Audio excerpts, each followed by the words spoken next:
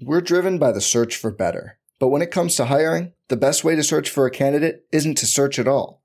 Don't search, match with Indeed. Indeed is your matching and hiring platform with over 350 million global monthly visitors, according to Indeed data, and a matching engine that helps you find quality candidates fast. Leveraging over 140 million qualifications and preferences every day, Indeed's matching engine is constantly learning from your preferences. Join more than 3.5 million businesses worldwide that use Indeed to hire great talent fast. And listeners of this show will get a $75 sponsored job credit to get your jobs more visibility at Indeed.com/Blue Wire. Just go to Indeed.com/Blue Wire right now and support our show by saying you heard about Indeed on this podcast. Indeed.com/Blue Wire. Terms and conditions apply. Need to hire? You need Indeed.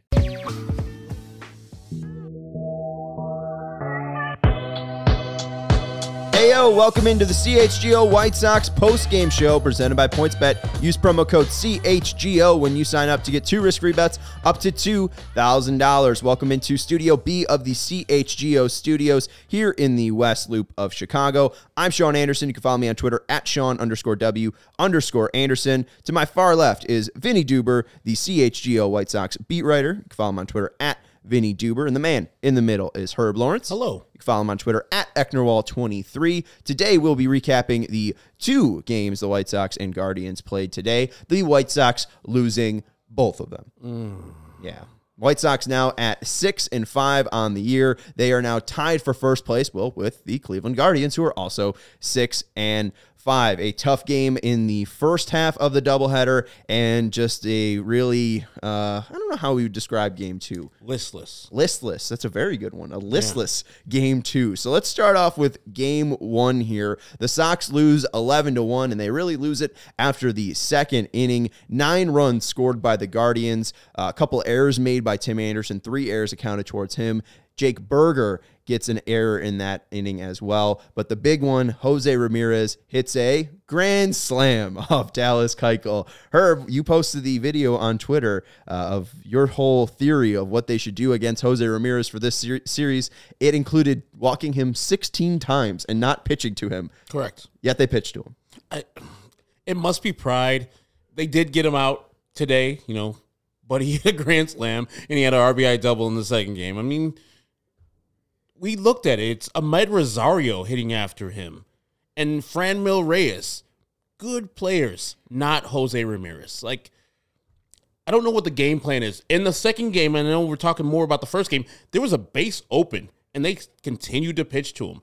It was an 0-2 pitch. Good job by Jimmy Lambert to get there, but throw a worse pitch there. Try to get him swinging. You have the advantage there. You threw him a cookie, and Jose Ramirez did Jose Ramirez things.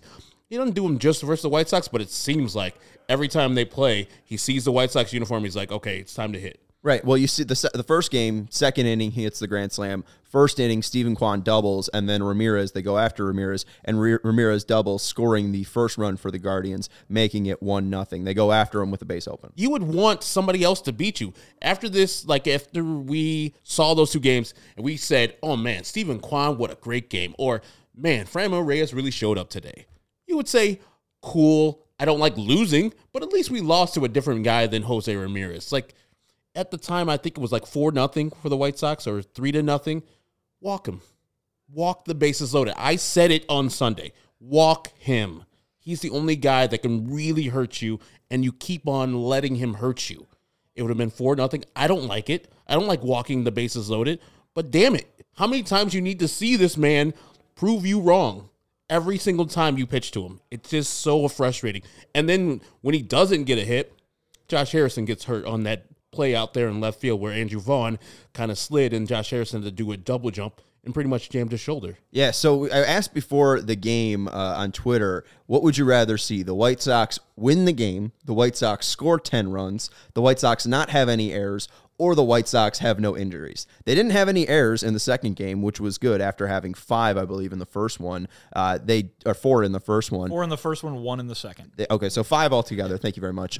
They did not score 5 runs in that second game. They only scored 1. They did not win the game, as you can see in the bottom left. They lost 2-1. And there were injuries in that game. Josh Harrison left the game on the weird play that Herb is describing, a bloop over Harrison. Vaughn's coming in, Harrison's coming out, and Vaughn basically slide tackles Josh Harrison. Harrison jumps over him and lands awkwardly on his shoulder. We saw it happen, Vinny. It looked like Harrison might have been okay. It looked like Harrison was all right. He ended up staying in the game and then getting taken out for Jake Berger. Harrison so far has struggled with the bat, but what would it mean if the White Sox were unable to have him on the field right now with Moncada being out, Liuri struggling? If they lose Josh Harrison for a couple days here, what would that mean? Yeah, I mean, you brought it up. I mean, I think it's the fact that they're already down, on Moncada, and Harrison has the versatility to play either second base or third base wherever Tony wants to play him on a given day. And if you take him out of there, you're really leaning on guys that you didn't think you'd be leaning on. You're leaning on Jake Berger. You're leaning on Danny Mendick. Obviously, Larry Garcia is in that mix too, a guy who obviously you did think you'd be leaning on a little bit more if you're the White Sox.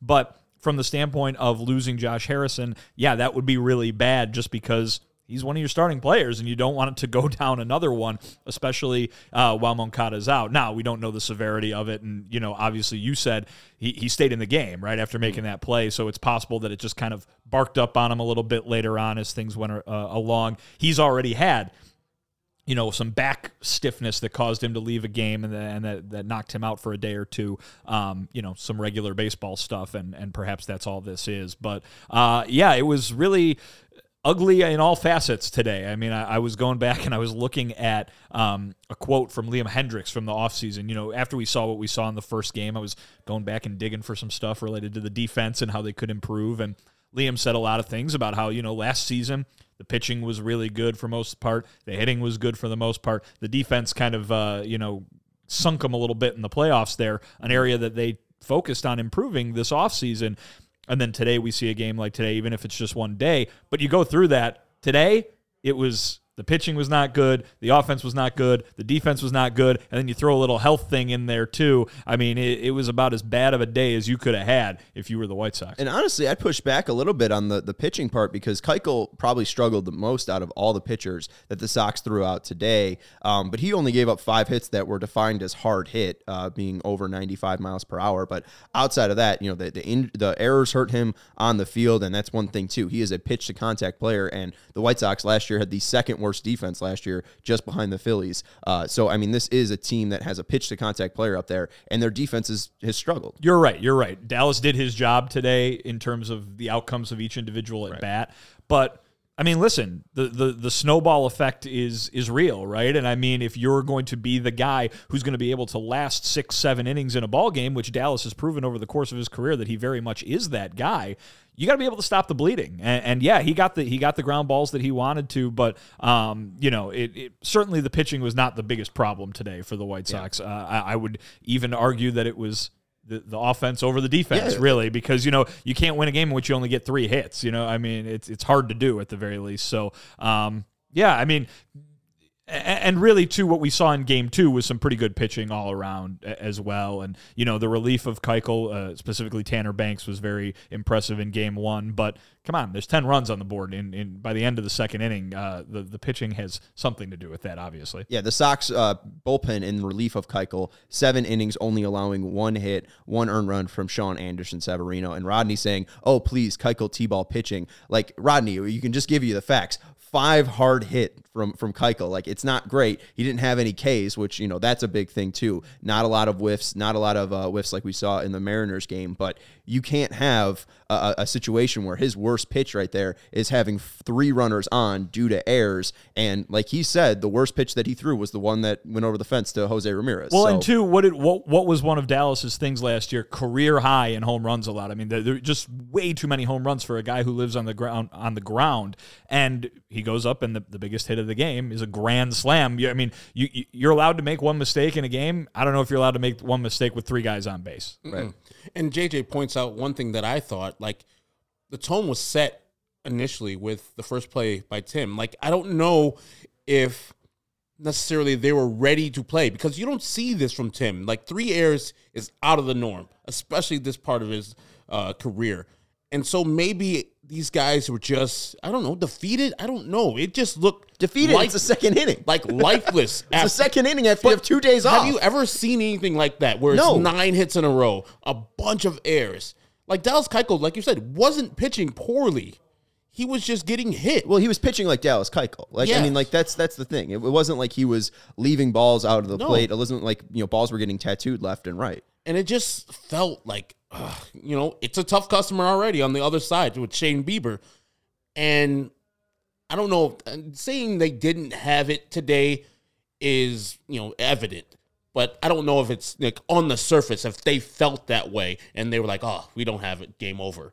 Because I don't feel that those players are those type of people that would just be like, you know what, 10-0, let's just pack it in today. Or in the second innings, like there's a bunch of hits, fuck it, let's just be done with it. But it set the tone. It was a very lifeless offense.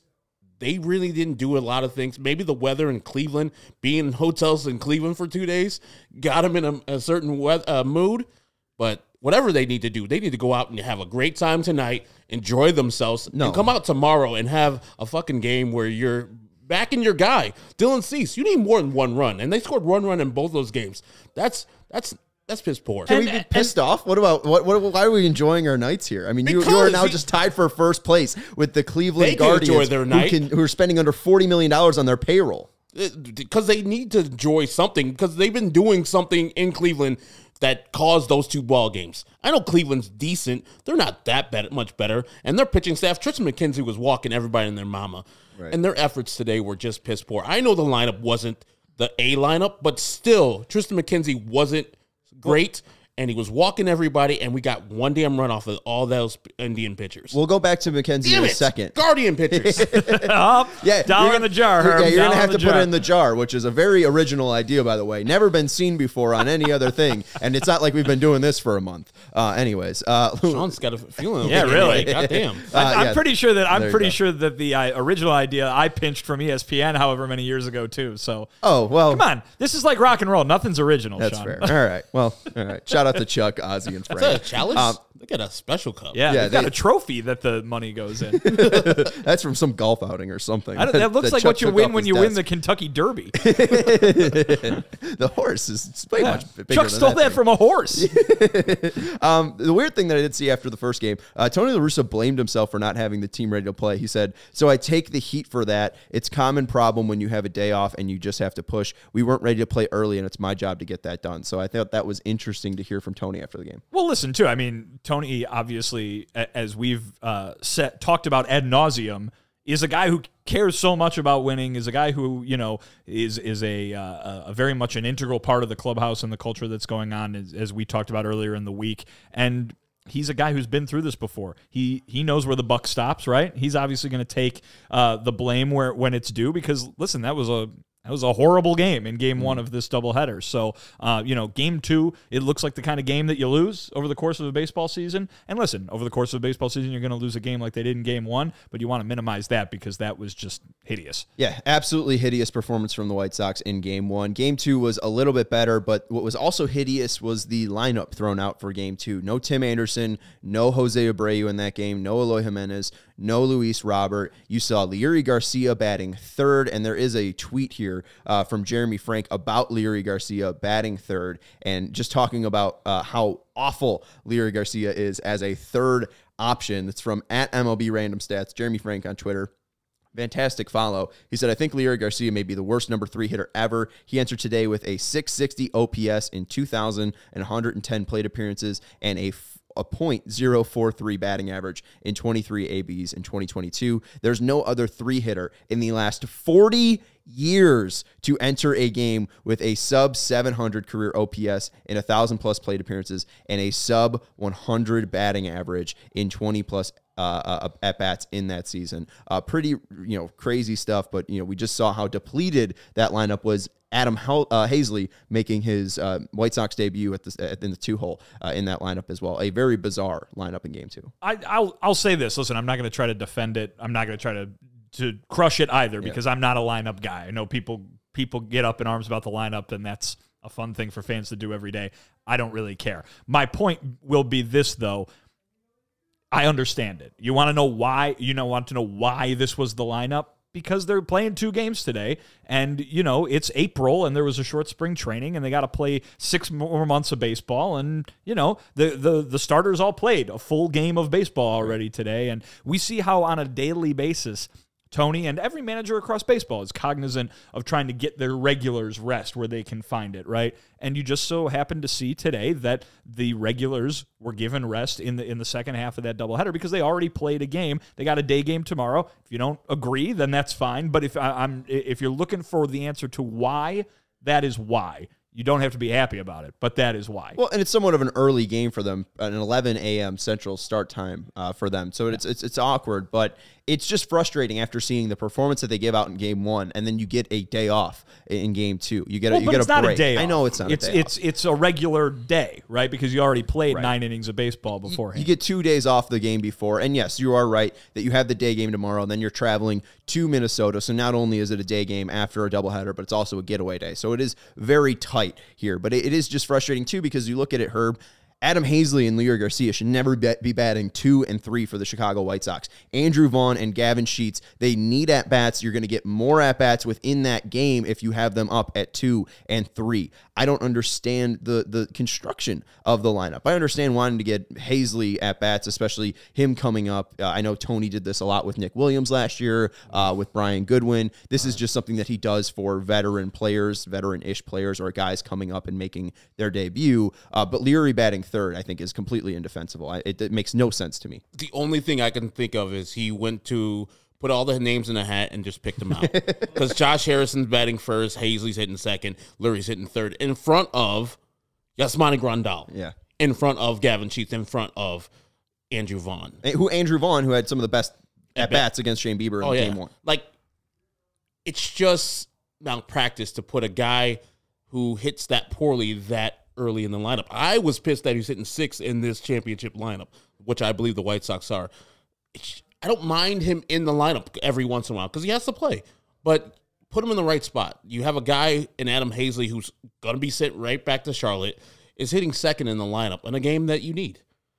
I'm not jibing with that. And just put Josh Harrison up there. That man doesn't get on base. The man barely hits. So far, we're trying to win games, and I understand he's going with the old school fast guy up the top of the lineup because Josh Harrison doesn't belong in anybody's top of the lineup either.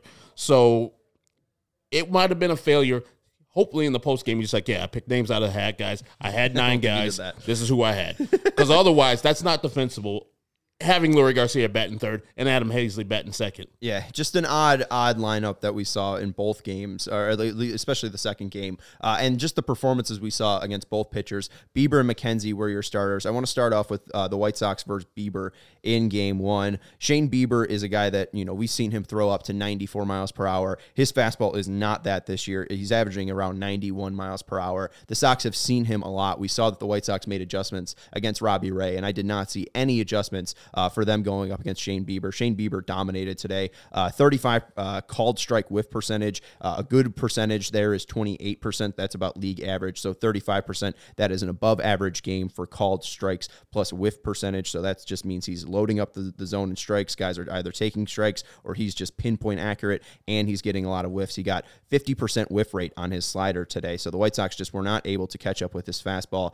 He had a really dominant game, even though his stuff isn't as what it used to be. And then the White Sox versus Tristan McKenzie today, absolutely brutal. They did not get their first hit in game 2 until the 5th inning when Danny Mendick hit a double. I do want to pull up McKenzie's stats because not only was he just able to limit contact and limit hits for the Sox today, but he threw 78% fastballs today. Very, very predictable. And this was the White Sox versus McKenzie in 3 ball counts. He had 18 pitches, 16 of them were fastball.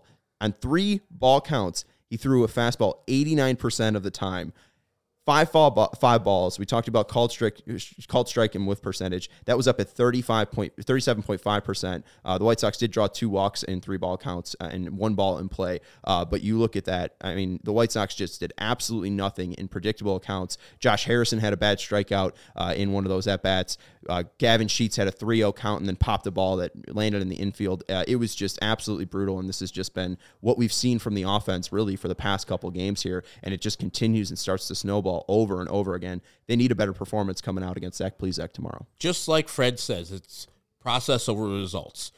2-0, we saw a couple batters late on a 2-0 fastball. Mm-hmm. Like, what's your thought process there?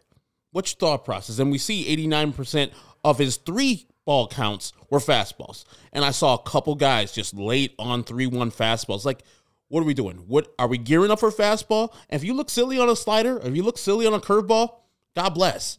Tip the cap to Tristan McKenzie. But you know what he's offering. You know what he's not getting over the plate. His off-speed is everywhere. He's erratic.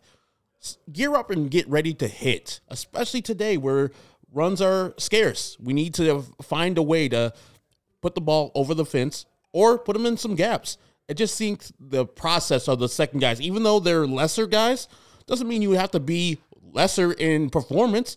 Get some hits. Right. Understand what he's trying to do to you. Understand the count. You have the advantage. Why are you late on the 3-1 count? Yeah, and I mean, too, like we saw a couple times, Gavin Sheets swinging 3-0. You wanted him to take on that. I think there was a couple one where Mendick was swinging 3-0 as well. It was not only, we saw Leary and Adam Hazley draw walks, but and those were the 2 walks that they drew against McKenzie in 3-ball counts. But even in first pitch counts, I mean, he was 6 of 18 for first pitch strikes. 33% of his 0-0 counts were strikes. 66% of them were balls. So you were starting 66% of the time with an 1-0 count, and the White Sox could not take advantage of it. They could not get a hit until the 5th inning. It's just a lot of struggles. You need to see more walks. You need to see more patience at the plate. It seems like this over-aggressiveness works for Tim Anderson, but it's not working for everyone else. So. Well, and I mean, obviously, you've got a nice sample of games now where you can say that they're in a rut, right? And I think that you can also point to the fact that they played teams with good pitching staffs, and certainly Cleveland is one of those. But what happened throughout the day today showed you that you can't have more than one facet of your team just fall off the cliff. And I think this is what maybe we learned. If we learned anything from the playoffs last year, it was if you're not going to hit, you better well pitch and you better well play defense, because the White Sox have the pitching staff to win games when they're not hitting, and they have the lineup to win games when they're not pitching. And obviously defense is part of that as well. They are a good enough team to win when one of those facets goes away. When more than one of them goes away, you get a day like you have today. Right, and even then, game 2, I mean, you only let up 2 runs. You get a great performance from Jimmy Lambert for Jimmy Lambert's sake, and you're still not able to get over. Again, it's 2 runs here. I mean, the White Sox should be scoring about 4 runs a game, and the fact that you see 1 run in that first game, you see 2 runs in this game, it has just been brutal, really. And you'll go back to that Mariners game where the only run they're scoring is on an infield pop-up by Jake Berger. It's just been a really bad effort for the Sox offensively. So, I mean, that part, once it comes back, the wins will probably start coming because the pitching's been fine enough. But it's just, making sure that those offensive plate appearances are consistent and, they're process-based, not results-based. And I find that lack of offense leads to more of criticism from fans. Like, if you get crushed as a pitcher, but you guys score 10 and you lose 10 or you win 10-8, people are like, you know what? That was a good game. The team played well. But if you don't hit, it just seems worse. I mean, for fans, they're just like, oh my God, you can't hit. It's easy out there. And so, yes, they only got 1 run in each of these games, and the 1 run they got in Seattle in the close on the Rays in the closer there. It seems like the offense is going through some things right now. But as Vinny said, and I said the other day, they're going to get some real teams, some really good pitchers, and we've seen these pitchers today. Bieber was good. That second game, McKenzie was off. So I think they should take more advantage of what's going on. Luis Robert getting a day off at the afternoon game, perfect. The man is swinging at way too many first pitches in the count.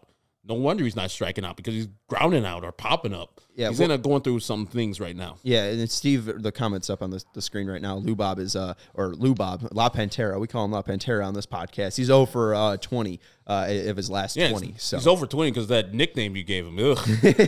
La Pantera. Yes, that's what we call him over here. But with McKenzie, it's just I mean, he's a 3-pitch pitcher. He doesn't have a changeup. He's throwing 92 miles per hour, and you understand that his fastball is coming in those 3-0 counts. Like, it makes no sense on how 89% of the time that guy was throwing a fastball in a hitter's count, and the White Sox were not able to take advantage of it about the 5 or 6 times they had a 3-ball count for those hitters. So, I mean, that's the part right there that is the most infuriating is there's a question about what's wrong with the offense right now.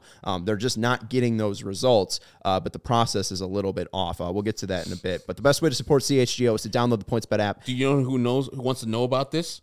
Who? His friend Connor. He doesn't know how PointsBet works. So this is a thing right here. He said no idea how PointsBet work, but if they have Dallas Keuchel DFA odds, I'm interested. They do not. You can make your own things on PointsBet. So go and make it yourself, Connor. So if you download the PointsBet app and you go to the menu on the left side, you can request a bet. So I think that they would probably take your money on a Dallas Keuchel. They'll definitely take your money. 100%. Request a bet. But the best way to support CHGO is to download the PointsBet app and use code CHGO when you sign up. If you do that right now, you get 2 risk-free bets up to $2,000. But that's not it. If you make a $50 or more first-time deposit, you'll receive a free CHGO membership, which unlocks all of our web content. You'll even get a free shirt of your choice from the CHGO locker. That's $2,000 in free bets, a free CHGO membership, and a free t-shirt from the CHGO locker, all for making more than a $50 first-time deposit at PointsBet. If you have any questions, you can email pointsbet@allchgo.com, and we will help you out. PointsBet is your home for live in-play betting, and it just got even better, introducing PointsBet's newest feature, the live NBA same-game parlay. If you're looking to bet right now, you can go bet on the Bulls and Bucks game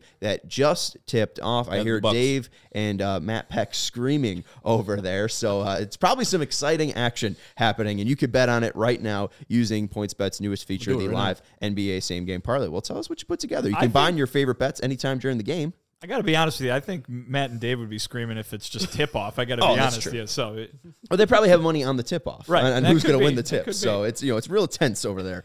For the first time ever, you can build the perfect live NBA same-game parlay only with PointsBet. Combine your favorite bets anytime during the game, and if you want more, you can boost your live same-game parlays. Herb, when you're putting that together, don't forget to boost it. Online sign-up is available in Illinois. You can download the PointsBet app right now and register your account from start to finish, all from your phone. So what are you waiting for? Once the game starts, don't just bet. Live your bet life with PointsBet. Gambling problem, call 1-800-522-4700. And I want to mention that our next partner has a product that I literally use every day. I started taking AG1s because of this job. I started my first ever full-time job about a month ago, and I wanted to make sure I was getting up at 9:30. I was making sure my body would start the right way each and every day, and it's a great way to take in all of my important vitamins and minerals. I've been on it now for over a month, and I love it. It doesn't taste super healthy, kind of has a mild tropical taste that I look forward to each morning. You might be asking, what is this stuff? What is AG1s? With one delicious scoop of AG1, you're absorbing 75 high-quality vitamins, minerals, whole food source superfoods, probiotics, and adaptogens to help you start your day right. This special blend of ingredients supports your gut health, your nervous system, your immune system, your energy. It helps you recover, it helps you focus, and it helps your aging process. All of the important things. You know who I think did this? Jay Wright. Jay Wright looks great for 60. His aging process looks fantastic. He's probably doing some AG1s here. And that's probably because AG1s, Athletic Greens, has over 7,000 five-star reviews, and it's lifestyle friendly, whether you eat keto, paleo, vegan, dairy-free, or gluten-free. Right now is the time to reclaim your health and arm your immune system with convenient daily nutrition. It's just one scoop of It's just one scoop in a cup of water every day, about 8 to 12 ounces. That's it. No need for a million different pills and supplements to look out for your health. To make it easy, Athletic Greens is going to give you a free 1-year supply of immune-supporting vitamin D and 5 free travel packs with your first purchase. All you have to do is visit athleticgreens.com/CHGOSOX. Again, that is athleticgreens.com/CHGOSOX to take ownership over your health and pick up the ultimate daily nutritional insurance. Again, athleticgreens.com/CHGOSOX. Did you put one together? I mean, earlier today, I bet against all the Chicago teams. There you go. Every game. How'd that go? It's going well. White Sox have lost 2. The Cubs are down 8-2. Bulls and Hawks play later on tonight. There you go. So that was Herb's move. And I boosted it, too. Make sure you're boosting it. Make sure you're watching live, Get one a day. parlaying live, and boosting live with PointsBet. Live your bet life with PointsBet. Chicago's going to lose. I'm going to win. Yes, absolutely. And I'm not going to be depressed when my teams lose. Connor's been a real star in the chat today. He's got one more. He says, Dallas Keuchel seems to be a very decent person, so I want to establish that I don't want him to lose his job. And none of us do. I don't want Dallas Keuchel to lose his job. Some of the way you were talking this offseason, I'm not sure. When you said that he had an injury, his back, he was recovering from his back, like, I do want him to have a fine year. And if he did have a bad year last year, if it was because of injury, I can hear that. That's a fine excuse. The man wasn't healthy. But it's brutal when, he's letting up very, very hard contact consistently, which, to his credit, he hasn't done consistently so far this year. That Mariners performance was very good, got a lot of swing and misses. His changeup has been good this year, but it just hasn't been, the results each and every time. I don't think you can put this loss fully on him today. I mean, think about a guy like Dallas Keuchel who pitches to contact and he sees his guys behind him make errors. He's like, okay, maybe I got to strike people out because these guys are booting balls all day long. I mean, the one Jake Berger threw to Jose, I didn't think it was too much of an error. Of course, it was outside of the glove. It did a short hop, but you got to feel a certain type of way if you are a ground ball pitcher and then your people are not picking the ball up for you yet again. So maybe he was a little off on that one. I'm sure when he left the mound after the second inning, he was like, these MFers, I'm going to murder them. I wonder if Connor got his Mountain Dew. Yeah, well, Baja Blast. So Daryl asked Keuchel about the defensive support. He said, asked about the atrocious defensive support. Keuchel said, just when you've seen it all, you really haven't. And he left it at that. So I don't think he was really happy with the defensive performance. I mean, how can you be? Right. It's not like they're not trying, but you still get pissed. Mm-hmm. Pick up the ball. You guys are professionals. And I know it's Timmy. It's my guy. 3 errors in one game is... One inning, right? No, two in one inning, and then one later in the game. It's just like... And then he made a sensational play deep in the hole to get a fast, I think, Jimenez out. So that's the dichotomy. You see what Tim Anderson brought to the table. But, yeah, I have no problem with Dallas Keuchel with that quote right there. That's the nicest you could put how they played today. Yeah. I'll say this, though. And I know I've been the at least branded as the Dallas defender here. You can only blame so much on your teammates when you give up 7 earned runs. You know what I mean? Like, yeah. Like, listen, that was ugly defense in the first 2 innings today. The first inning, he would have been out of it without giving up a run if it wasn't for the error. And you have no idea how the second inning plays out if they catch the ball and field it cleanly. But here's the thing. You have to keep playing. You have to keep pitching. He did keep pitching, and Cleveland scored 10 runs. Yes, they did. So and 7 of those were earned. Seven of those were earned runs. And it's not like, you look at after the home run, he gives up a single, he gives up a single, he gives up a single, he gives up a fielder's choice, and then he gives up a single. So, I mean, like after the grand slam, it's not like he came back and started, striking out guys or getting outs once the bases were clear. Exactly to your point, he gave up 7 earned runs, and still the game snowballed even after he let up those grand slams. Team effort goes both ways. You know what I mean? Team effort goes both ways. I can tell you confidently that Dallas Keuchel would have had a much better day if the defense would have helped him out, and I can tell you confidently that the White Sox might have had a much easier time in that game if Dallas Keuchel had gotten some outs. Yeah, and it really felt like those bats just went silent after that bad second inning, and it really felt like, the White Sox just weren't giving it their all in that second game just with the pitching matchup.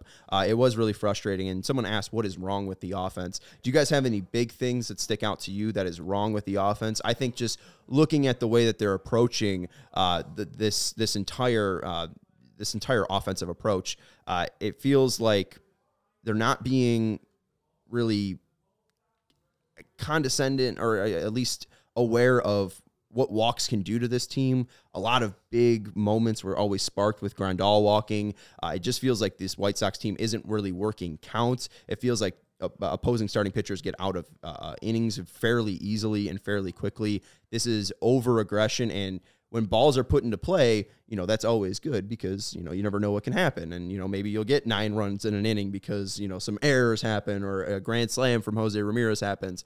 But the White Sox right now, it's a lot of bad ball luck, and it's a lot of, I think, over-aggression that pitchers are playing into. They're making sure that they know that the White Sox are going to be swinging a lot on first pitch strikes. So the fact that if they're making it to where it's outside, they're limiting power. If it's up and in, they're limiting power. I think that right now, pitchers are just pitching to the Sox where they're negating power, and then their aggression is then leading to poor results in the outfield and just in the field. It's the classic, hey, the pitchers have made adjustment to what the White Sox do. They see that Tim's at the top of the lineup.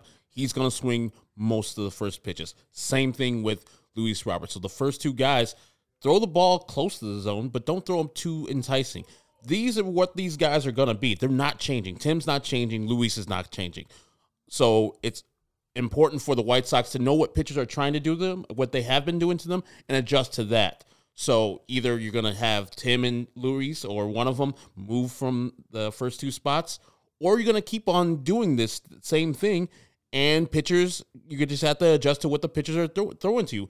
I would love to see Luis be a little bit more patient because all he's doing is just grounding the ball into the dirt, and he's fast, but it's not setting the offense up properly. I've always wanted Yasmani hit higher in the lineup because he gets on base. And, of course, we're missing one of our biggest on-base guys, the 38% of the time guy in Yoan Moncada, which could be leading up to some guys getting on base a little bit more and driving him in. So I think the lineup is flawed. I'm a lineup guy, but I also think that if you're going to do this, understand what other teams are trying to do to you and adjust to that. Okay, yeah. Tim, first ball, fastball, either you're hitting it out of the ballpark or you're taking it and allowing your teammates to see a couple more pitches. So this pitcher that you're talking about doesn't feel like he's just coasting through the inning and can get out with a slider here, a slider there because they're going to flail at it. They're not striking out a lot, but they're not making a lot of hard contact as of late. And with you talking about Moncada, last year he was one of only 14 players to have over 80 walks last year. That's a huge chunk of where the White Sox walk rate came. It was really him and Grandal that drove up that walk rate. So, I mean, that is a big absence, and they're still not going to have him until post-May, possibly. Guys, right now, as a team, 265 OBP. Yeah, well, and that's the thing is it's small sample size. It's a small sample size, but it's not what we want to see. I bet they have a very low average, if not the lowest average right now in the MLB, and that's just because, again, like all of their plate appearances, all of their at bats right now. The Diamondbacks have the worst because they're a bad team. 212 average for the White Sox. 212 average, pretty rough right there. 23rd in the majors, and not hitting for power either, with a 347 slugging. So, well, compared to those other teams, how just 347, 348, 309, 284, 360. Yeah, so I mean, compared to the other teams right there, they're not hitting for as much power. Like I said before, their process in the first couple games, you saw just a lot of hard hit balls that were hit at people. So BABIP was getting unlucky. Mm-hmm. But these last couple games, it's just been poor at bats after poor at bats. And I love that Luis got a day off. Maybe he can see what, once you sit down, you can say, okay, I'm calm, I'm relaxed. I could see what pitchers are trying to do to that guy who's batting. Maybe Jose's in his ear. See, this is what you need to do. Maybe get Frank Menachito, fuck the home run in his ear. Does say, be a little bit more patient. Let the ball come to you. Isn't it weird now that, like, the guy that what most White Sox fans are clamoring for is Zach Collins because he's hitting home runs and drawing walks up there in Toronto? I love the trade still. Reese McGuire, as solid as they come. But I just think they're back of the baseball card or the baseball reference page will eventually show up. No, it will. They're just going through a tough period and tough pitchers that are going against. So Shane Bieber's really tough. We talked about Brash last week. And the Seattle Mariners and the Tampa Bay Rays, they always throw up some really good starters and relievers. So I'm not too worried about these guys. If they continue on their process, eventually they'll break through and other teams will be scared to face the White Sox, not like they are right now. You should be afraid to, like the Cleveland Guardians should be afraid to face the White Sox right now. The White Sox have not had any issue with Tristan McKenzie. They have not had any issue with him in his career so far. Last year, I think he had 3 starts against the White Sox, and he allowed 4 earned runs in each and every one of those games. He did have a game where he had 10 strikeouts against the White Sox, but he still gave up 5 earned, I think, in that game. And how many of those players played in this game against him today? That's a great point. I think Yasmani Grandal is probably the only one that didn't. But still, I mean, it's still the same scouting report. It's still the same guy that, hey, this guy throws 75% fastballs. I think my opinion on this is it's a tug of war, right? You're going back and forth, and Herb, like you said, those numbers are probably going to even out in the end. I think right now, Herb, you mentioned the pitchers are adjusting to him, right? Well, the batters now get their turn. You know what I mean? The hitters get their turn to adjust as well. I think one thing to keep in mind, You can't it's very individual with every one of these guys in this lineup. You can't point to every single one of them and go, you need to walk more. You need to change everything that you're doing, because some of these guys, it's not how they have found success in the major leagues. There are guys who have that aren't. Maybe you want to see a little bit more, from Yasmani Grandal. It's a small sample size. I'm sure he'll get there eventually. Maybe you want to see a little bit more from Jose Abreu, who's shown he can walk in the past. So, and obviously Moncada's out right now. There are other guys on that team that, you don't want to see them necessarily. Obviously, you want to see them walk more if you're a White Sox fan, but you don't want to see them change their whole thing, because then they're getting away from what has made them successful in the past and will make them successful going forward. So, listen, it's a few games. It hasn't been good. It's been ugly, no doubt about it. But they play a 6-month season for a reason, and you're going to see this change. I'm quite confident. It'd be interesting to see AJ Pollock jump in, but I think there's two players you can look at right now. I think Grandal is definitely an interesting guy. I think I would love to see his walk rate jump up. It's at like 7.4 right now, and we've known that's usually a double-digit number. Abreu has been a guy that I've really liked his number so far. He's got 4 walks to 11 Ks, which is around Jose level, but something that he's been doing is just absolutely killing the ball. He has one of the hardest exit velocities, one of the hardest average exit velocities right now in the major leagues.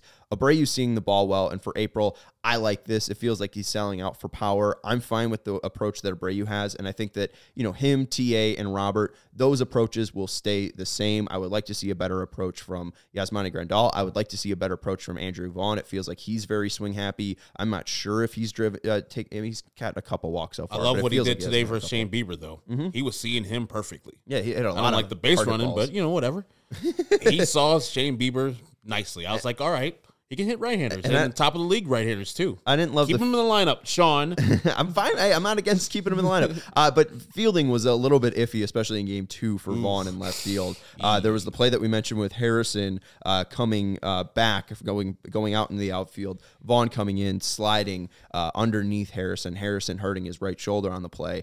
Then there was another one. It was a double smoked off the top of the wall, about 15 feet above Andrew Vaughn. And it looks like he tries to scale the wall to try to go and rob it. It was just an odd play, and then there was the first one too. Stephen Kwan hit. Yeah, and it was a laser, weird, like behind the back, try to catch it situation. It might have been okay. It might there's looking a at good all picture of it right there, but there. It might not been like a terrible route, but it just didn't look very good aesthetically. Yeah. And it's weird. I think I brought up as we were watching the game, it's like, man, I don't remember seeing this many plays from him all last season, let alone in one game like this. And again, these might not have been horrendous mistakes out there. They just might have not been good looking to the eye. But like I said, something that I don't remember seeing too much of from him last season. And with Vaughn, I would like to see not only the defense get a little bit better, but I don't really care too much about that as long as he's hitting. That's what's most important. That's why he's wearing 25 for Jim Thomey's number. I don't remember. Philly's great. Yeah, Philly's great. Also, defensive legend is what I've heard. It's not really all about fielding for Andrew Vaughn. If he's able to field a fine first base, that's what he was drafted for. But I would like to see him have a little bit more of a patient approach up at the plate. But Josh Harrison is the other guy. Look at our guy, Steven. Yeah. Did that all in one motion. This is probably the Quan double that went over his head. You see how far it's behind him. It's facing the other way. It's a left-handed hitter hitting the ball to left field, which the ball's going to go closer to the line, like it's going to tail towards the fielder. And Andrew Vaughn, not being a natural left fielder, took a circuitous route. Like he probably took a straight line instead of a line where it's more of a left fielder like Eloy Jimenez, which... God, he started going towards minutes of the left fielder. He probably would have caught that. Maybe he started going towards the gap. He should have started going towards the wall. That was pretty much the read that he should have made there. And it's tough. I mean, I every ball that goes off a bat, especially watching it on TV, I'm like, oh, hey, I'm getting up at fly balls. So I can't bash him for being a bad outfielder. Slice. For Thank you, Steve. Yes. For you're my man's. Slicing it down the line. For Vaughn, I mean, it's got to be a tough adjustment. So I can't hammer him too hard, but it's just like, why is he out there? Like, that's the biggest question. Why is he out there? Who else is going to put out there? Eloy's not playing today? I don't know. Adam Hazley's already in there. Adam Hazley's already in there. Adam Engel's already in there. The bat's got to be in the lineup, so you got to put him out there somehow. I mean, you can DH him, but also you had other people who were DHing today. Yeah, Grandal ended up DHing in game 2. But the other guy that I wanted to mention was Josh Harrison. Something that we saw consistently before he came to the White Sox was pitches per plate appearances. It was usually around 4, but it just feels like a lot of his plate appearances have been way too aggressive, have been ending very early in the count. That's a guy that I would like to see become more patient too. So there are guys on this lineup right now that should become more patient and need to start taking more pitches and need to start working counts a little bit more. Anderson, Robert, Abreu, I think that they're all fine, but everyone else in that lineup and lower needs to start working counts a little bit more, and I think the White Sox offense will probably start to see those adjustments come. I don't know if you can look it up in the interim. How many pitches have the White Sox seen per at bat? Like, it's got to be one of the lowest in the league, because you have Tim, who's seen very few. Same thing with Luis Robert. Yasmani's not the regular Yasmani. You don't have Yohan in the lineup. Aloy is very hitter friendly or hitter happy initially, so they must not be seeing a lot of pitches, and I think that leads to runs. Like, you see a pitcher, your teammates see what he's featuring. It gets a little bit more, tiresome if he's throwing 70 pitches into the 5th inning, and then you go to work on him second, third time around in the batting order, because you know what he's featuring and you know if you can hit or not hit that ball. I don't know if these numbers are up to date with the 2 double headers that just happened, but coming into today, league average was seeing 3.92 pitches per game. The White Sox are bottom 10. They're at 3.78. Last year, league average was 3.91. The Sox were, I think, top 10 or close to top 10 at 3.93. So the Sox were above league average at pitches per plate appearance last year, and now they are bottom 10. So that was one thing, just showing the aggressiveness too. They are attacking early, they're attacking quick, and I think that it's just mostly pitchers are just trying to negate that power. They know that the ball is going to be in play, so as long as they're putting it away from those power zones of the Sox, that's how the White Sox have just the batting average is so low, the slugging is so low right now. Vinny, do you think this is a thing on the team, like a team-wide thing, like, hey guys, be a little bit more aggressive in the zone? Last year we were this, that, and the other, or is this just individuals who are a lot of swing-happy guys? I think it's probably a mixture of both a little bit. I mean, I don't think Frank Menachino's approach really changes, and I think he's a guy that every time we've had the chance to talk with him has really said the same thing. You know what I mean? That the kind of things that you're not surprised to hear from a hitting coach, right? Supposed to hit 300, right? Wait for your pitch. Hit a line drive, do your thing. You know what I mean? Frank Menachino right there. It's not. Yeah. I'm not going to do an impression of Frank Menachino. That would end poorly for me. But I think as baseball fans and people who watch the game and have watched the game for a long time, you're not surprised to hear the kind of stuff that you hear from Frank Menachino. Are the guys going to listen? Because they have had so much success throughout their entire lives doing things the way they do things, relying on that talent. And, if I can imagine how it would be hard to kind of go away from that, even if you know that it's the right thing to do, to kind of lean back and trust what you've always been able to do. And at the same time, like you mentioned, I think there are individuals on this team who that is the key to their success, is hitting that way and approaching the plate that way.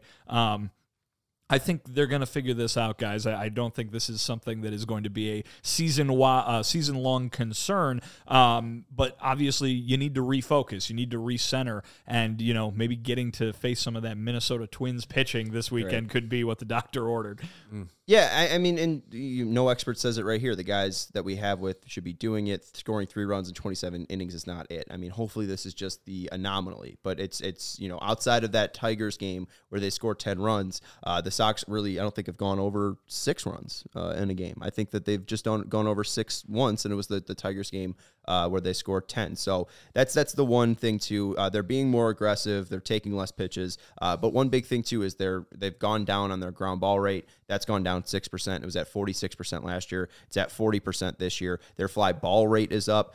Their line drives went down from 21% to 17%, but their fly ball rate went from, I think it was, 32% up to 40%, so an 8% in fly ball rate. So the White Sox are hitting the ball in the air. That's what we want to see. They're hitting the ball hard. It just needs to start turning into results, or they need to start getting more of their pitch. Like, Frank Minikino would say, make sure that it's not the pitcher's pitch that wants you to hit on the outer third. Make sure it's that one down the middle or inside that you can take and drive. And before we move on, I see Fred's comment about Joe McEwing. At the time, we were like the same thing. Maybe he got a little more aggressive right there. He was like, hey, we're not hitting a lot. I need to send. Adam Engel's a pretty fast runner. There's got to be a bang throw by Stephen Kwan, and the catcher's got to catch the ball to get him out. So I don't too much blame Joe McEwing, but also I'm like, second and third right there is not a bad thing. I think we had Tristan McKenzie on the ropes, and the sin was a little questionable to me, but I'm not going to rake him over the coals too tough. And I don't know if we had him on the ropes, because that was the first hit the White Sox had against McKenzie, was that double down the line. You had McGuire on second after a walk. You had Engel on first after a walk, and a rip down the line. Mendick, it gets past the third baseman, and they send Engel. It was a great throw. It was a great defensive play. I think if it's just a little bit off, Engel might be safe, and this might be a tie. The catcher, great tag by the catcher catcher to come across the body on that. I mean, that was a heck of a play on defense. You got to give some credit where credit's due. Right. He is the keeper of the Quan. And two, I mean, like that was the ambassador. That was the ambassador of the Quan. Yes, because Quan's more important than money is what I googled the quote. Oh, you googled yes, it? And Quan's you just more watched the important movie too. I watched the movie, but I don't remember the quote. There was one. Oh, but that's the thing too with the McEwing thing. Like, that was the White Sox only shot to score a second run. Like, if he doesn't send them there, the White Sox didn't have another best opportunity to score a second run, and they should have. Yeah, and they should have. And like that was. I mean, they should have at any other point in the game. Absolutely, yes. Right? Yeah, absolutely. Yeah. And then so McEwing in that position, like the White Sox aren't hitting. They finally get a hit, and you have Adam Engels who's fast, and it's that close of a play.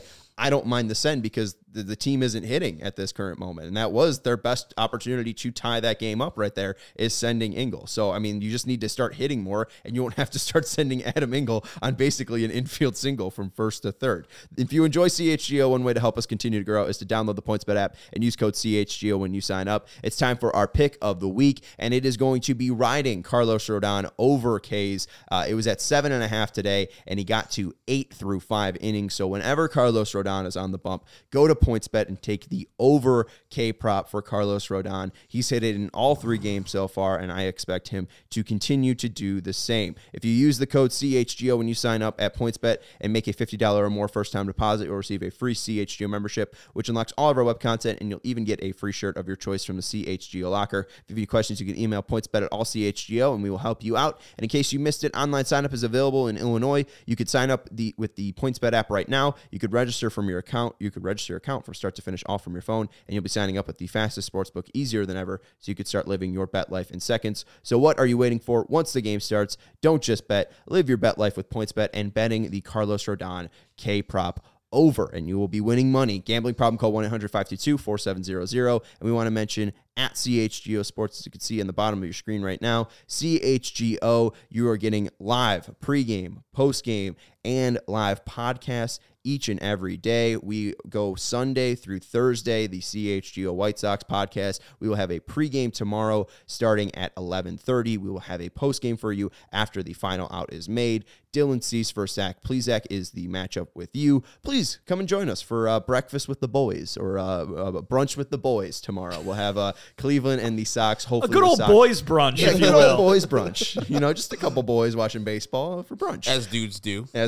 So CHGO is what you're watching right now. We'll be back at 11:30 tomorrow. We hope you join us for our free pregame show at 11:30. And if you want to become a member, go to allchgo.com. You can read Vinny Duber's fantastic work over there.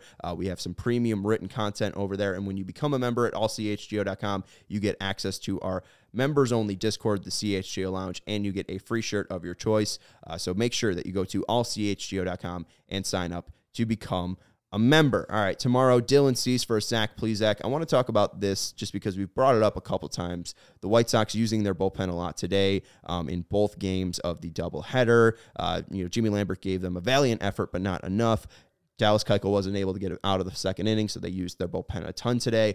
a lot of pressure on Dylan Cease to give them innings tomorrow. What does this mean for Cease? Because so far, so good on the year. 2 great starts for him, looking to make it a third, but more pressure, making sure that he goes 6 or 7 innings tomorrow. Yeah, I mean, here's the thing. You guys talk about him, and a lot of other people talk about him as a potential Cy Young candidate, right? A guy who's taken the next step to be one of the better pitchers in Major League Baseball. Well, if you're going to be that, you got to be the stopper.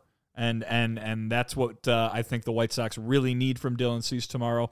I think Tanner Banks bailed them out huge today. Mercy. The bullpen issues were not as grim as they looked when Dallas couldn't even get an out in the second inning there. I was expecting it to, be kind of that nightmare scenario where they were going to be burning through the bullpen because you didn't know what you were going to get out of Jimmy Lambert, and he doesn't even make it out of the fourth, so it's just a lot of innings to cover. Tanner Banks saved them pretty good today. They didn't have to use many of the guys at the back end, but you got to, if you're Dylan Cease, you've got to deliver some length tomorrow and really some success too. You got to, because to win your first 3 series of the year, if they get kind of just swept out of Cleveland, that's not a good way to start a road trip, obviously. And he's got to play stopper tomorrow. I think from what he's shown this year so far, he can. So we'll see. If you thought tonight was bad, if you thought tonight was a little tense of a post game from Herb and I, just imagine if they get swept by the Guardians tomorrow, Herb.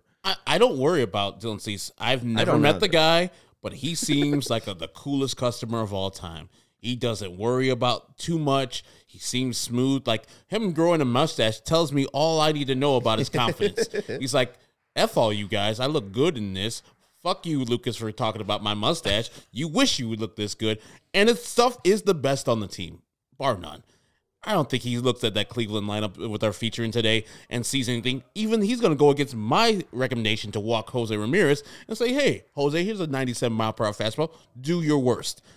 I'm not worried about him at all. I'm worried about the bats. If the bats show up, that's a W tomorrow. 100% a W, because Dylan Cease is going to shove. Yeah, if the bats show up, fantastic. That's all we're hoping for tomorrow is the bats to show up. If the Sox score 10 runs and they lose 11-10, I can't be mad because the pitching has shown up every single game so far. Last year, Cease against the Cleveland team, we'll just call them. Indians back then. Yeah, whatever. 3 1/3, 6 earned runs in his first start in June 1st, but then came back in September 24th, 5 1/3, 4 hits, no earned runs allowed, and 9 strikeouts. That's what the Sox will be looking for tomorrow. And Jose Ramirez, the guy that you brought up, Dylan Cease versus Jose Ramirez. 9 at-bats for Ramirez, 2 hits, 1 double, 1 K, no walks, a slash line of 222, 222, and 333 for an OPS of 556. So Cease has had success against J-Ram Sean in just the past. Unfazed by Yes, apparently the greatest Bulls game of all time happening outside. They have to be up by 20 or something. I bet if you they're this is losing what by it's 5 or something right? like that. But it's probably, a 10-point game right now, and the Bucks are up. I want the people who are listening tomorrow. It's 4-0. Oh my God! It is Gus 4-0. Johnson over there? It's 6-0. It's 6-0. It's an ass whooping. Yes. Mercy. Hawks back in the 9-0. What the is going on? Oh, Bulls out here messing up my money. Go ahead, mess it up, Bulls. Win this game. Hell yeah. It's only 2 minutes into the first 48, so we'll see what happens. The guy or girl listening on Thursday is like, man, the Bulls beat by 20. What the hell are they talking about? Make sure you tune into the CHGO Bulls game if you're looking for something to do And tonight. also, this Twins or Indians fan or Guardians fan in the another one. In the jar. Another Guardians fan. I think like $7 now. I want you to show up tomorrow when the White Sox shove and they win this game. Because those Detroit guys were talking all the smack in the world. Didn't see them. It was Cricket City that day on Sunday. Show up tomorrow. Yeah. Talk that smack tomorrow. Keeg Thunder Gaming #1 is saying trash. Please, Zach, no hitter. Cease gonna get shelled, but it's get as GIT. He's gonna get shelled. Cleveland. But we're not gaming too. Right, Cleveland. Gaming could use a spell check there, but I was wondering, but I honestly didn't know. No. I'm not gonna bash people for bad spelling. I will because they're adults. I'm a horrible speller myself, but gaming did look wrong. I don't know how you guys are horrible spellers. You had the internet your whole life. Yeah, and it does it automatically for me. Don't you look at it and I'm also that looks horrible right. at math because I've had a calculator my whole life. It's a great tool that doesn't actually make me work my brain. So, I mean, thank you, Internet. Let's wrap this up real quick because we've been doing this. We've been trying to do this for a pregame show, but we have not had a pregame show for the 3 games against the Guardians. For 3. We're going to continue with the best album countdown. Vinny, why don't you recap your number 4, number 3, and then give us your number 2? I'm leading off. Okay. So number 4, I had my guy, Bruce Springsteen, on the shirt today with Born to Run from 1975. Number 3, yesterday we had Here's Little Richard by Little Richard, 1957. Today we're going to go back to the 70s, 1979's London Calling by The Clash. It was funny. We talked on whatever the first day of this week was, Monday. About that's usually the first day. It's usually the first day of every week. But yeah, Monday about you were complimenting. We picked some short albums, right? Yeah. And we were like, oh, the perfection in the 7 songs, the 8 songs. Give me the double album, London Calling. Every song's perfect. Let's go. What's your favorite one? Oh, you're going to make me pick? Clampdown. I'm going to go with Clampdown. Okay. But, man, Death or Glory is so good. Revolution Rock is tremendous. I love Rudy Can't Fail. Wrong'em Boyo. Jimmy Jazz. Oh, I could go all day long with this. I would go title track. I would go Spanish Bombs. Spanish Bombs is great. Lost in the Supermarket is Song. fantastic. I used to work at Jewel, and they would play Lost in the really? Supermarket. Wow. Oh, yeah. Did they get it? Did they get the joke, or was it just like on the thing? I think it was just random. I think I was the only Clash fan in music, Jules. Or is it actually the Clash playing? Oh no, it's actually Clash. Okay. They had licensed music, thankfully. Okay. Also, in a future episode, we need to get into your history at the Jewels, by the way. I have blacked it all out, thankfully, but it's a 3-year-long history of me at the Jewels. But Clampdown, like you said, my favorite, though, Train in Vain. Train in Vain's phenomenal. Train in Vain's fantastic. And that's the thing. Every single song on the album is songs. tremendous. Oh, the Train in the Vein and the title track. We need to get Herb on the Clash band. And I'm not an anti-Clash guy. I love Rock the Casbah. Hey, it's the only band that matters. Yeah, it is the only band that matters. Ever? Yes, ever. Okay. NCAA football 2006 introduced me to the Clash. They had Train in Vain on the soundtrack, so I am a Clash fan because of them. I almost put Doolittle by the Pixies, which was also featured in that soundtrack as my number 2 album. I went away from it, but those that game shaped my music listening habits from a very, very early age. Herb, why don't you recap us on your 4 and 3 albums and then give us your number 2? Number 4 was Asia by Steely Dan, classic album. Of course, number 3 is Midnight Marauders by A Tribe Called Quest, my favorite. I know it's probably controversial. You're a Law and Theory guy or girl listening right now. Number 2, it's undefeated. Songs of the Key of Life by Stevie Wonder. I mean, let me go down the tracks. That's a good one. Man. Sir Duke. That's one of my favorites. I Wish. Knocks me off my feet.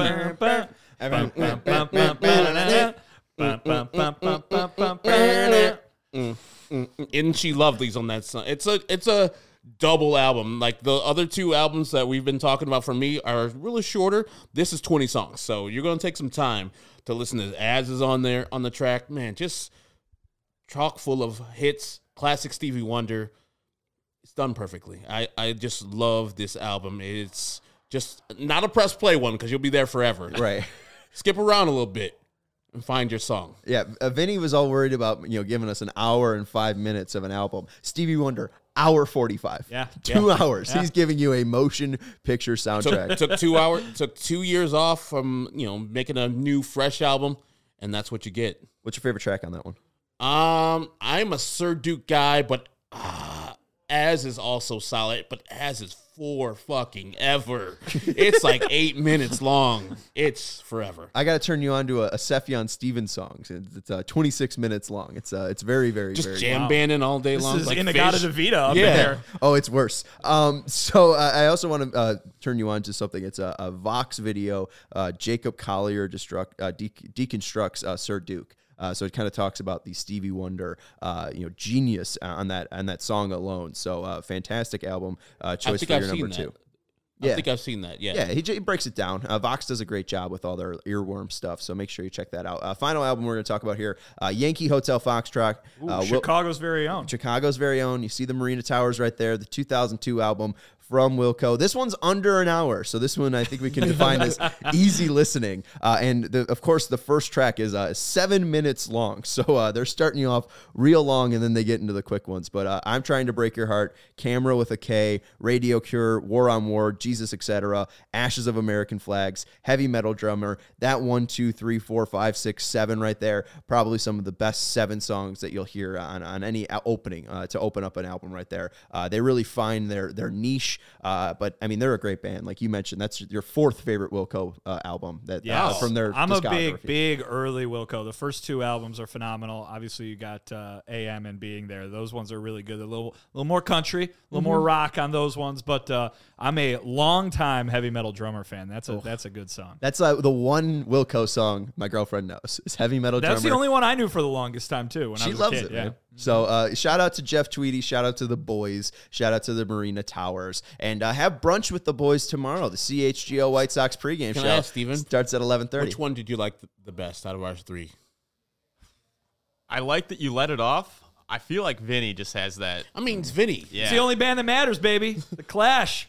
Vinny did try, and Vinny did set this whole thing up that he's trying to give you the 5 or 4 records that you need to listen to. These are my picks for the 4 greatest albums of all time. These are not necessarily his my favorite? favorites, Yeah. but I mean, you'd probably see some crossover a little bit, especially London Calling, Mercy. Mercy. These are Herb's picks for his favorite albums. Yes. And these are my picks, I guess. I don't know what mine Tusk. These are just Tusk. 4 albums that come to mind. That for Tusk Sean. thing, are. 4 albums that come to mind. even my fiance Courtney was a big time Fleetwood Mac person. Like, I get it, guys. You know what? None I of think your they're all favorite terrible. songs. I think they're all terrible. So you're in good company. Well, thank you, Herb. Everyone else thought that too when I that just do that for album was Courtney. absolutely bashed when it came Herb out. just so. crushing Fleetwood Mac. I mean, it's kind of like my childhood when I didn't like Madonna or Prince because my older sisters both like those 2 groups, and I didn't get into Tribe because my middle sister, who was older than me, liked Tribe Called Quest. Like, I can't like what they like, and then I was like,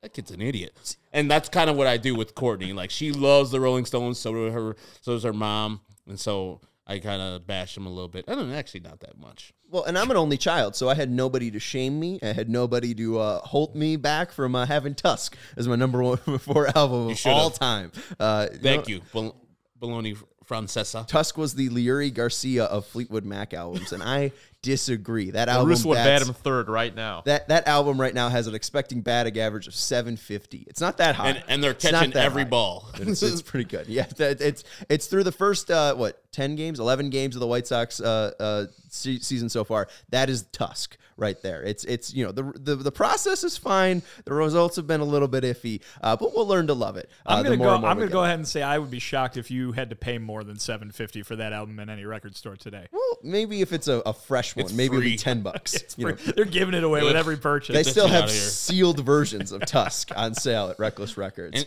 it was the most spent on album ever. Yeah, most At the expensive album. I think it was the first album ever that took $1 million to record. That marching band. It was the marching band. They I have had to fit that whole marching band into the studio. Come no on. clue. But the production costs were estimated to be over $1 million, equivalent to $3.73 million in 2022, making it the most expensive rock album recorded to that date. So that's going to do it for talking music with the boys. Have brunch with the boys tomorrow at 11:30. I've literally never heard of any of these 6 singles. Tusk, Sarah, Not That Funny, Think About Me, Sisters of the Moon, or Angel. Okay, Think About Me is great. Right. Not That Funny is not that funny. Good. But This is a it's daily great song. segment now. Yeah. Well, you guys are turning Crush it into Tusk. Listen to Tusk. Have you listened to Tusk yet? I'm gonna listen to it on the way home. Listen to- I'm gonna try to You're listen gonna to it on the way need to home. drive around for a long time. Like All right, I I'm told putting it you. in my thing right now. Like I Apple told you. Music. Listen to Tusk first, the Terrible song, album. and then Oh, Tusk start comes the up. album. So Okay. listen to the album, it's the song album. What is it called? Title track? Title track. The title track. Listen to the title Song track album. first, and then start at 1 through I think 19.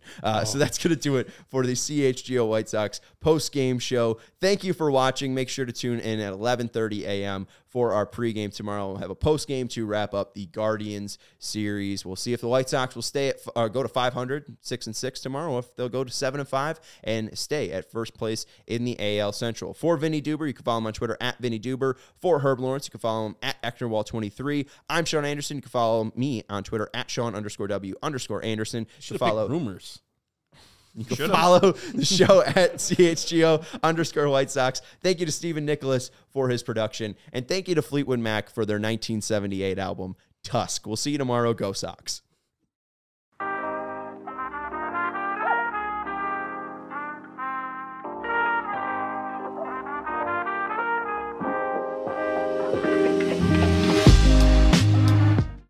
We're driven by the search for better. But when it comes to hiring, the best way to search for a candidate isn't to search at all. Don't search, match with Indeed. Indeed is your matching and hiring platform with over 350 million global monthly visitors, according to Indeed data, and a matching engine that helps you find quality candidates fast. Leveraging over 140 million qualifications and preferences every day, Indeed's matching engine is constantly learning from your preferences. Join more than 3.5 million businesses worldwide that use Indeed to hire great talent fast. And listeners of this show will get a $75 sponsored job credit to get your jobs more visibility at Indeed.com/Blue Wire. Just go to Indeed.com/Blue Wire right now and support our show by saying you heard about Indeed on this podcast. Indeed.com/Blue Wire. Terms and conditions apply.